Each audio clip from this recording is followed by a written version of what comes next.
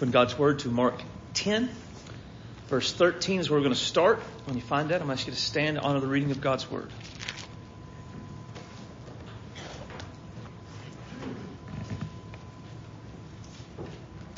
Should be page 770 if you have a pew Bible.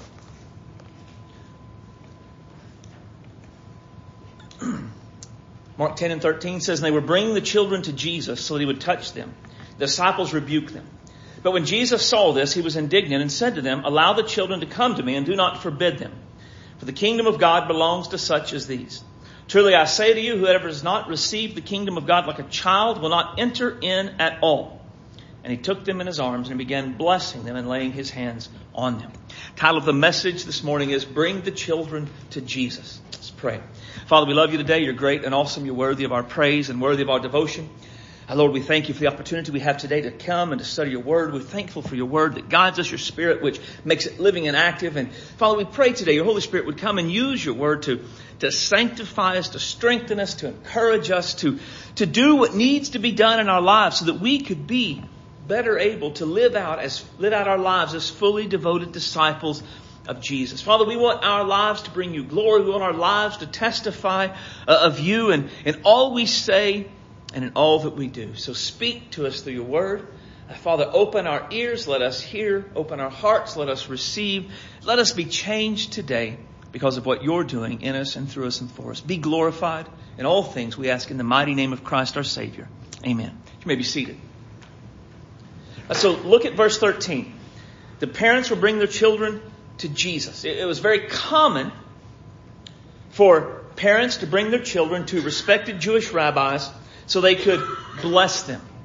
This blessing was something that was basically dated back to the time of Jacob, when Jacob laid his hands on the sons of Joseph, Ephraim and Manasseh, and blessed them. The parents in verse 13 are bringing their children to Jesus, a now respected, well-known rabbi, so he can lay his hands upon them and he can and bless them in the name of Yahweh. Now, the lesson of the parents, or the example of the parents, is the lesson for us. Right? We must do everything we can to bring our children to Jesus. The greatest good we could ever do for our children is to bring them to Jesus. Now, by our children, I'm not just talking about our personal children or our grandchildren. I'm talking about also the children of our church or the children in our community. Bringing children to Christ is the greatest thing we could ever do for them. It is one of the most important ministries of the church is to labor to bring children to Jesus. It must be something we give our all to accomplish. But in trying to bring children to Jesus, there are always challenges. Look at verse 13 again. But the disciples rebuke them. Right, so the parents are bringing their children, forming a line, and the disciples began to turn them away and put a stop to it. And the reasoning, I'm sure, was to protect Jesus. Right? Jesus was a busy man with stuff to do. Everywhere he went, crowds gathered around him. And the crowds were made up of sick people who needed to be healed, demonized people who needed to be set free, curious people who wanted to see what all of the fuss was about, truth seekers who wanted to know the truth, sinners who needed to know God loved them, and religious leaders who just wanted to argue with Jesus. Parents bringing their children to Jesus was just one more thing in an already crowded schedule. Besides, they were just children. That Jesus could not be bothered by the trivialities of children, I'm sure was a part of their mindset. But look at how Jesus responds in verse 14. But when Jesus saw this, he was indignant and he said, "Allow the children to come to me and do not forbid them. For the kingdom of God belongs to such as these." Jesus was indignant at what the disciples were doing. One of my commentaries said the word translated as indignant occurs only here in the New Testament and is a combination of two words, much and to grieve. Jesus was much grieved. Jesus was much grieved, angry even. The disciples trying to keep the children from him. He wanted them to come to him. Do not forbid them. He says, do not prevent them. Do not hinder them. Now, I'll go out on a limb and say that no one in here would do what the disciples did. No one in here would ever intentionally keep our kids or any kids from coming to Jesus. But the question we want to think through, is it possible we could do things unintentionally to keep children from Jesus? And if it is possible, then we must conclude Jesus' response to this would be his response here. That he would be much grieved, indignant. And he would say to us, allow the children to come to me and do not forbid them. Jesus is much grieved at what's done to keep children from him. Even if this is done intentionally, then we must do everything we can to bring our children to Jesus. We must seek to identify what things we could do unintentionally to hinder them from coming to Jesus, and we must undo that so that it's not a hindrance. As I was studying the passage, there were several ways. We looked at, I think, 3 last week. I had several more, but I think they all could be summed up into one that we're going to talk about today, the final one. And I think all of the rest I had thought of would fall under this category. And that is honoring our children more than we honor Jesus. 1 Samuel 2, we're introduced to a couple of guys named Hophni and Phinehas. Hophni and Phinehas are priests and sons of the high priest Eli. In our first introduction to them, the King James Bible calls them sons of Belial, which basically means sons of the devil. Not a good introduction. They were called this because they were extremely wicked men. The evidence of them being sons of Belial was seen in their wicked actions. Actions like taking meat to be sacrificed to God and keeping it for themselves. Sleeping with women in the doorway to the tent of meeting. Now, to get how grievous that is. One, these women weren't their wives, so it's fornication, adultery. 2, it was somewhat almost appears forced, like they were saying, I'm a priest, you're going to do what I say. But thirdly, the tent of meeting was like the tabernacle where God's presence dwelt. I mean, that would be like forcing women to have sex in the sanctuary on the stage. It was that much of an affront to God is what they were doing. God's word tells us they did this because they did not know the Lord. Now, what makes it so tragic they didn't know the Lord is that they were raised by the high priest. And they were practically raised in the tabernacle. Right? These weren't people from far away who didn't know God, who came in, applied, and got the job as priests. Their earliest memories would have been in the tabernacle, in the service of God. They grew up in church.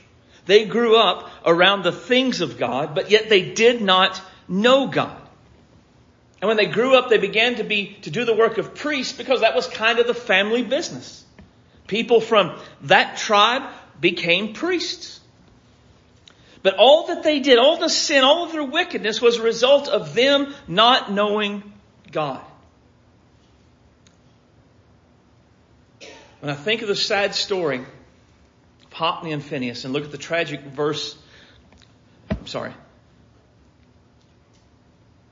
what we have to learn from this is, one, just because our kids are exposed to the things of God doesn't mean they're going to end up knowing God.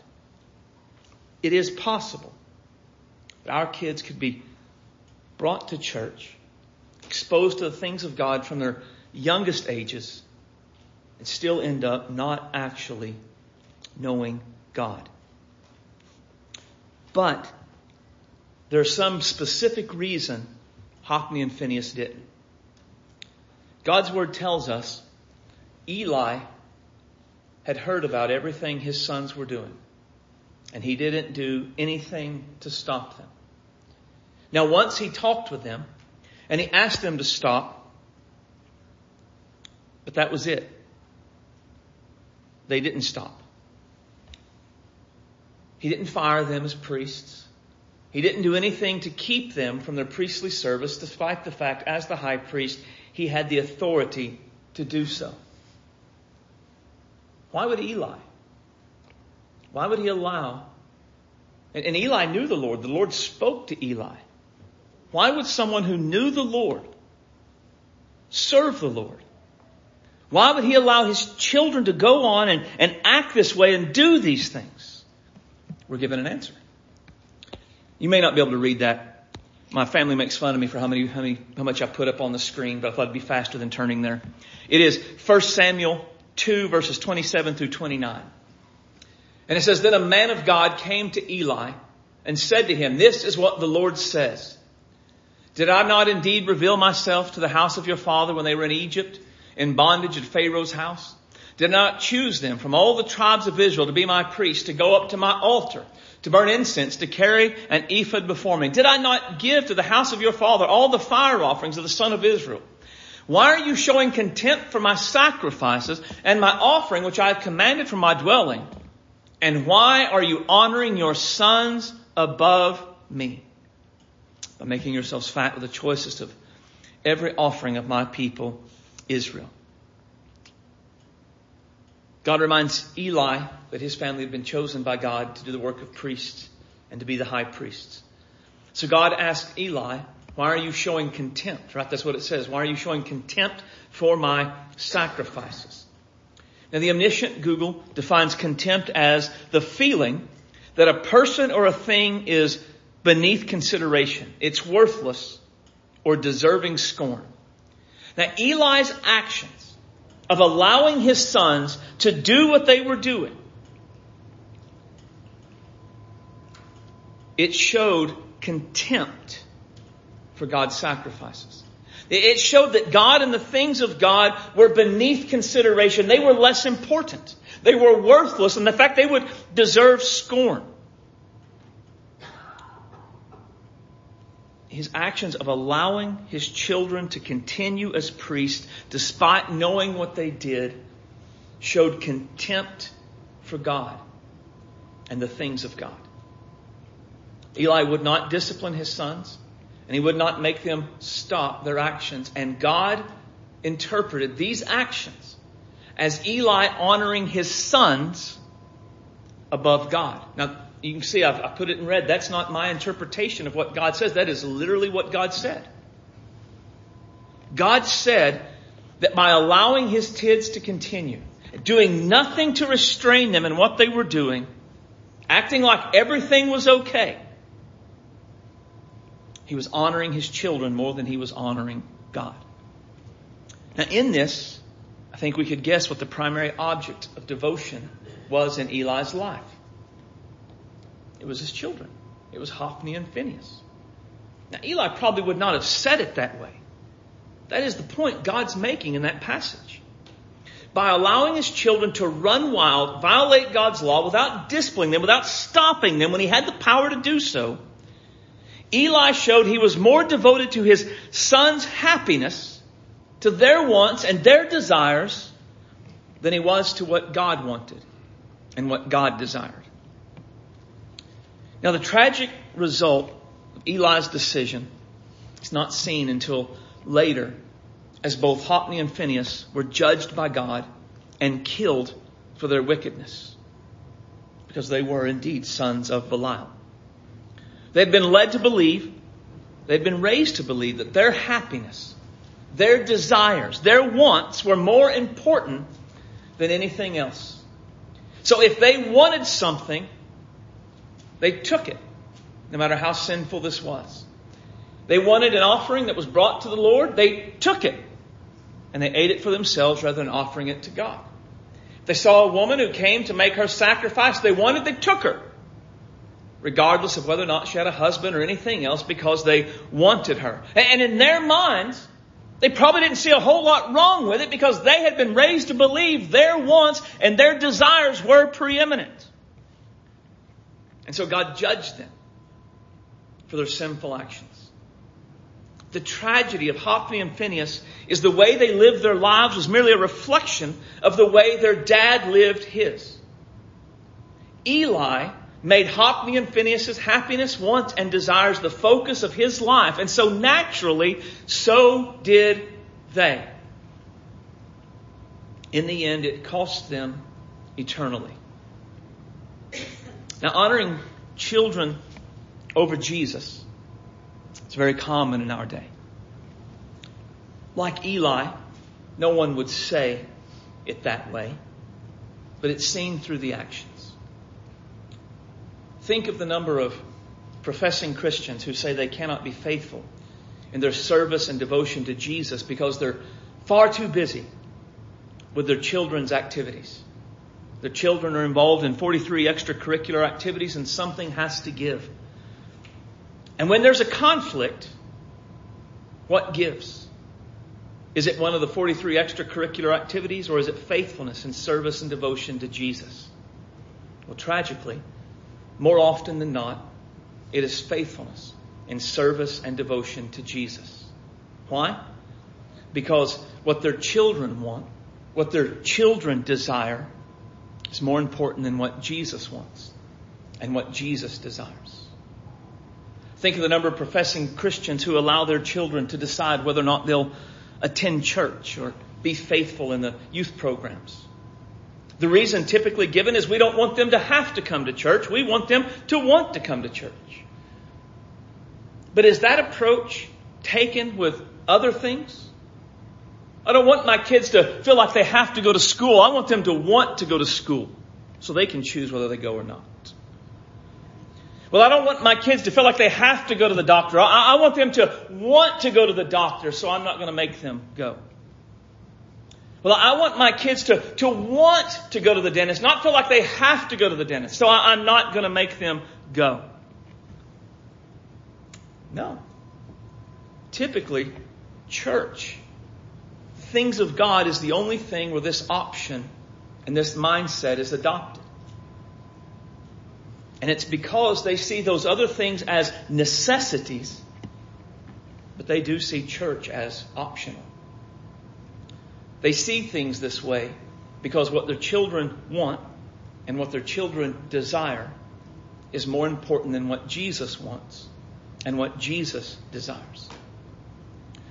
Or think of the number of professing Christians who tolerate, or in some cases even affirm, some sort of immorality their children are taking part in. Sometimes they tolerate or affirm it because kids are going to be kids.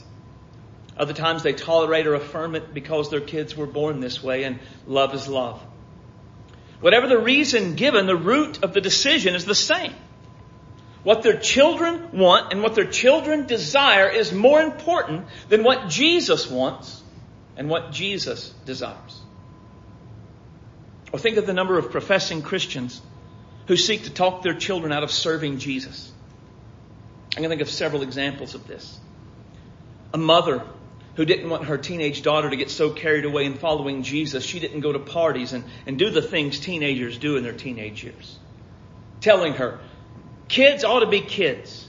Don't waste your teenage years. Jesus will forgive you if it's a sin. Or parents whose children felt called into the ministry, and the parent tried to talk them out of it because ministry would be hard. It could be dangerous, or they just wouldn't make much money. In this case, the parents are putting their wants and their desires for their children over Jesus' wants and Jesus' desires for their children, but it's still the same thing. It is still honoring the children more than they honor Jesus. Putting the wants and the desires of our children over the wants and the desires of Jesus demonstrates that we are honoring our children more than we are honoring Jesus.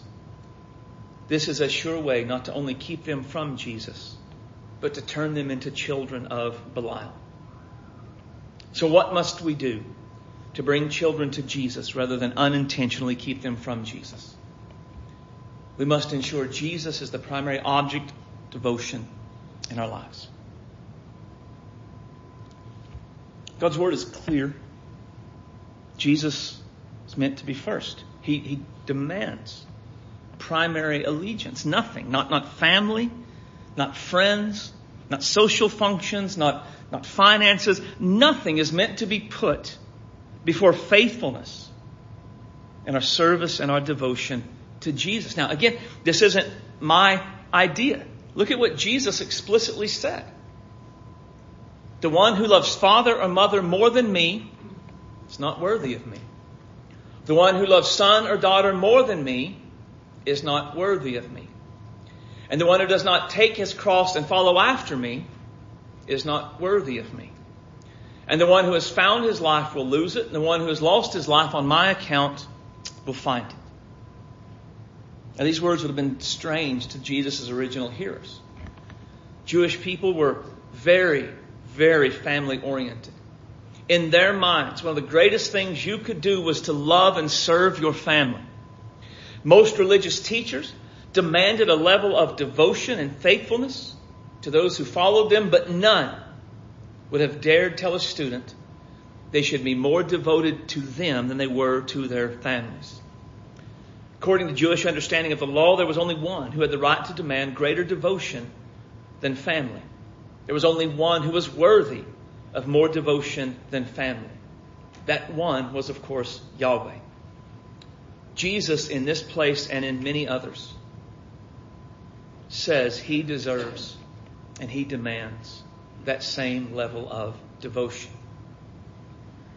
Now, the idea of being more devoted to Jesus than we are to our families is probably as odd sounding to us as it was to the original hearers. Yet clearly, this is what Jesus expects. This is what Jesus demands.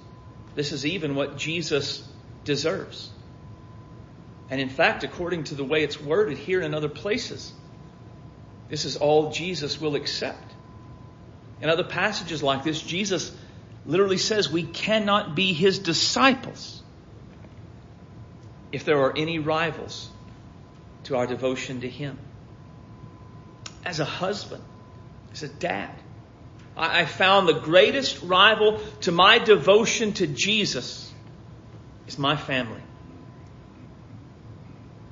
But I cannot allow myself to be more devoted to my family than I am to Jesus. We must constantly ensure we are more devoted to Jesus than we are to anything else in the world, even our families.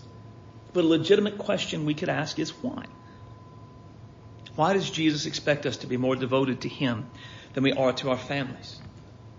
To answer this, we have to remind ourselves who Jesus is and what Jesus did. Jesus wasn't just a religious teacher. He wasn't just a prophet or a miracle worker or a guy who lived. He was all of those things and more. In John chapter 12, we're told Isaiah's vision in Isaiah 6 was a vision of Jesus in all of his glory. So high and lifted up, throne of his temple, the train of his robe went around the temple, angels shouting, "Holy, holy, holy." That's Jesus in all of his glory. When we see Jesus again, that's what he will be like. The Gospel of John, the books of Colossians and Hebrews tell us Jesus is the one who created all things. So Jesus, the great and glorious creator of all things, he willingly cast off his glory and came to earth as a human. He lived a perfect, sinless life. He did amazing miracles, and his teaching astounded everyone from the common people to the deep theologians. Then after 33 years of life, he was betrayed by one of his disciples, and he was brutally murdered on a Roman cross. Yet the cross was not a surprise. The cross was the entire reason Jesus came.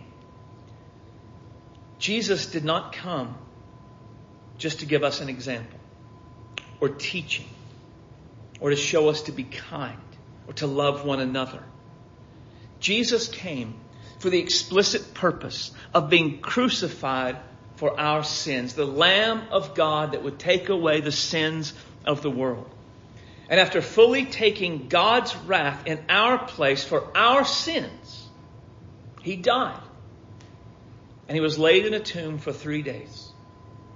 And after 3 days, he rose from the dead, victorious over sin and death. Now, because of his sinless life, his sacrificial death, and his victorious resurrection, we can be forgiven for our sins and have the hope of eternal life. That's who Jesus is. That's what Jesus did. I love my wife and I love my daughters. And there is very little in life I would rather do than be with my family. But as wonderful as they are not Jesus. They did not die for my sins and rise for my salvation. They do not make it possible for me to have eternal life.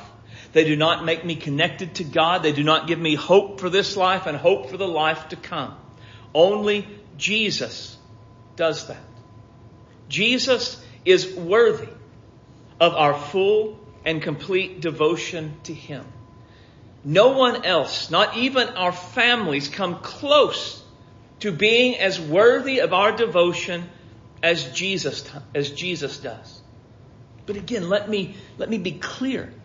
There is nothing better we can do for our children, for our families, than become fully devoted disciples of Jesus. Some fear being fully devoted disciples of Jesus means we'll neglect our families. That is not and cannot remotely be the case. If I am a fully devoted disciple of Jesus, I will love Kelly like Jesus loves the church. I cannot love Kelly the way Jesus expects if I am fully devoted to anything but Jesus, even if the other thing I'm devoted to is her. To love my daughters like Jesus has loved me requires me to be fully devoted to Him. If I am devoted to anything but Jesus, I will not love them in that way, even if the thing I'm devoted to is them.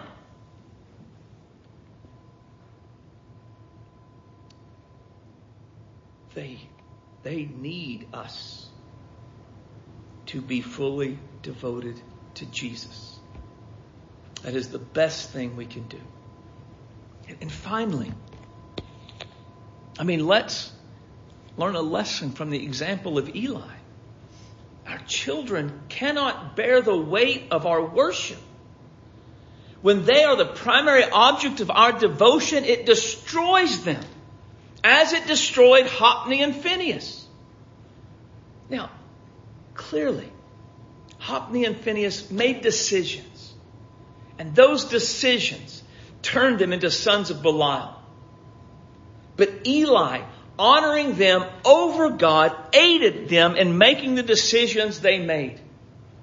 Eli bears some responsibility for his children becoming sons of Belial because he honored them over God. And in so doing, he taught them their desires, their wants were far more important than God's desires and God's wants. They elevated themselves over God because they had been raised by Eli with him elevating them over God. They did what they had naturally been raised to do. Now, not every child who grows up to become a son or daughter of Belial was the primary object of their parents' devotions. Children make decisions, and those decisions lead them to become sons and daughters of Belial. However, I would say every child who is the primary object of their parents' devotion does grow up to become a son or a daughter of Belial. And they do this because they are raised from an early age and taught over and over again their wants and their desires are more important than Jesus' wants and Jesus' desires. This results in them elevating themselves over Jesus because all of their lives, their parents have elevated them over Jesus. Our children are precious. Our children are a blessing from the Lord. Our children are not worthy of being the primary object of our devotion. And if we make them the primary object of our devotion, it destroys their souls. We must do everything we can to bring our children to Jesus. And this includes ensuring Jesus is the primary object of our devotion. Now, there are several ways we could respond to the message this morning. Perhaps you have been honoring your children and putting their wants and their wishes more than you've been honoring Jesus and His wants and His wishes. If this is the case, you must repent of that sin. And you must recommit yourself to ensuring Jesus is the primary object of devotion in your life. Perhaps you don't have children, but you just realize Jesus hasn't been the primary object of devotion in your life. You've made other things preeminent. If this is the case, you must repent of that and recommit yourself to ensuring Jesus is the primary object of devotion to your life. Perhaps you feel a great burden for the children of our church or the children in your family to become fully devoted disciples of Jesus. This is a time to pray for Jesus to save them and sanctify them. And then perhaps you've never just personally embraced Jesus through repentance and faith. This is the time for you to repent of your sins and believe the Lord Jesus Christ and be saved. Let's stand.